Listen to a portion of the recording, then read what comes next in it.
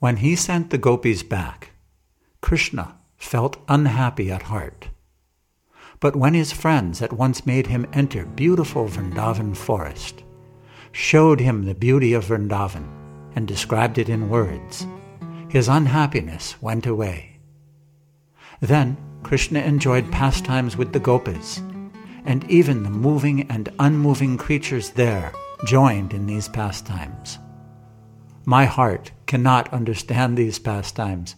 How can my tongue describe them? Herding the cows near Govardhan Hill, he made them drink the Yamuna's water. In the evening, he, the master of Braj, returned to his own Braj village and enjoyed pastimes with the girls of Braj. Although the palace of the king of the Gopas is splendidly manifest in a place called Nandishvara, the followers of Krishna worship the rasa dance and other pastimes he enjoyed in the forest groves.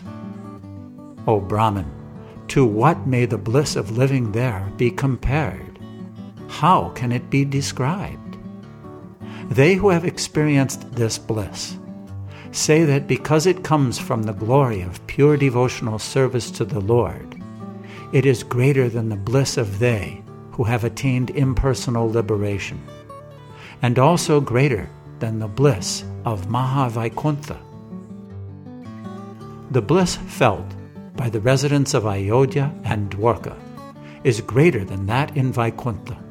Each is sweeter than the one before. The bliss felt by the residents of Goloka is greater than all others. How can it be described in words? They who are friends of the Lord in Goloka experience that bliss eternally. They can understand it. The residents of Goloka incarnate as eternal associates of the Lord in Vaikuntha. They also appear as reflections among the demigods in the material world. To please Lord Vishnu, when he wishes to enjoy pastimes there, these demigods descend to the surface of the earth again and again.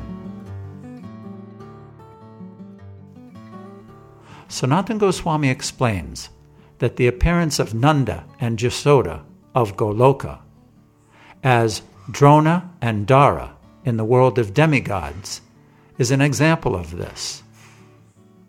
Lord Balaram, who appears in Goloka, incarnates in Vaikuntha as Anantashesha. He again incarnates as Anantashesha amongst the demigods in the material world. And on earth, he appears as Balaram. The devotee Sridham, who appears in Goloka, appears in Vaikuntha Loka as Garuda. He again appears as Garuda amongst the demigods in the material world, and on earth he again appears as Sridham. Vasudeva and Devaki, who appear in Goloka, incarnate as Sutapa and Prishni in Vaikuntha, and as Kasyapa and Aditi among the demigods in the material world. On earth, they again appear as Vasudeva and Devaki. These are some examples of how the residents of Goloka incarnate in different places in the spiritual and material worlds, and how, as demigods in the higher material planets, they incarnate on earth to please the Lord. Sri Swarupa continued. As Krishna, the origin of the incarnations of God, is not different from his many incarnations, so the residents of Goloka are also not different from their incarnations. According to the time, place, and mission to be performed, the residents of Goloka appear, sometimes in partial forms, and sometimes in fullness. They do this as Krishna himself does. Sanatana Goswami gives Lord Varaha, who appeared in Satya Yuga to rescue the earth, as an example of a partial incarnation, and Lord Krishna, who appeared at the end of Dwapara Yuga to enjoy pastimes, and reveal the nature of pure love, as an example of the Lord appearing in fullness.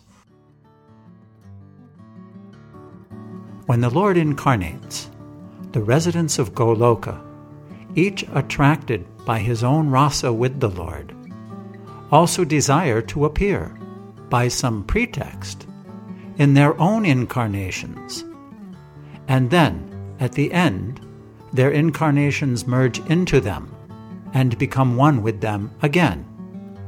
This is what the sages say. Sanatana Goswami gives Brahma's benediction to Drona and Dara as an example of the pretext mentioned here. When the Lord's pastimes are completed, the incarnation of Nanda Maharaj merges into the existence of the original Nanda Maharaj in Goloka, and the incarnations of the other residents of Goloka also merge into their sources in the same way.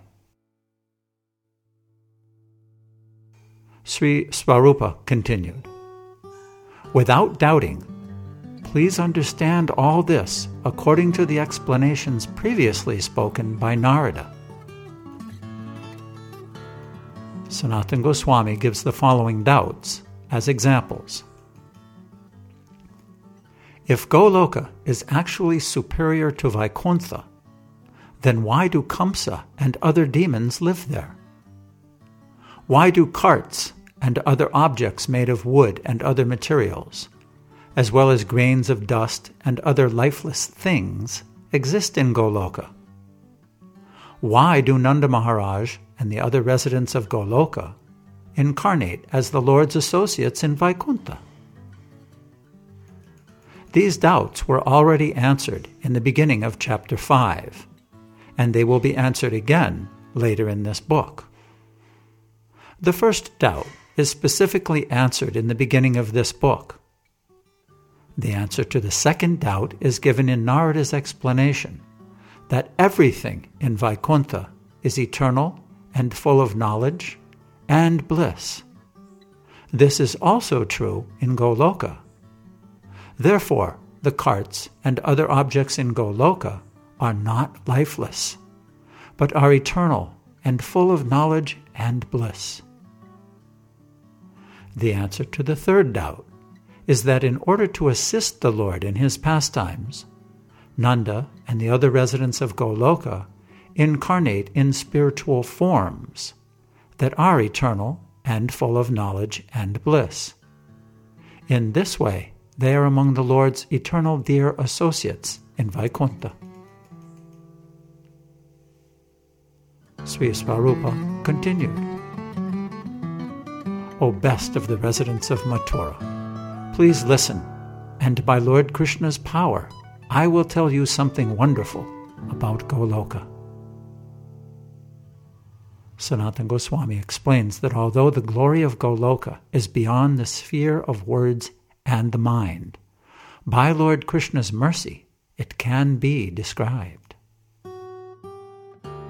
In Goloka, there are millions and millions of young, adolescent, and old gopas. Each one thinks, I, and no one else, am most dear to Krishna. In the course of their daily activities, they constantly associate with Krishna. They are all very pure. Each one is like that. Sanatana Goswami explains that the words, each one is like that, mean that each one, in truth, is most dear to Krishna. None of them is ever satisfied. The many varieties of the thirst of their love for Krishna, which is the mother of humbleness, always increase. Krishna's great kindness, love, and attachment are seen to be always placed in each of the millions and millions of gopis.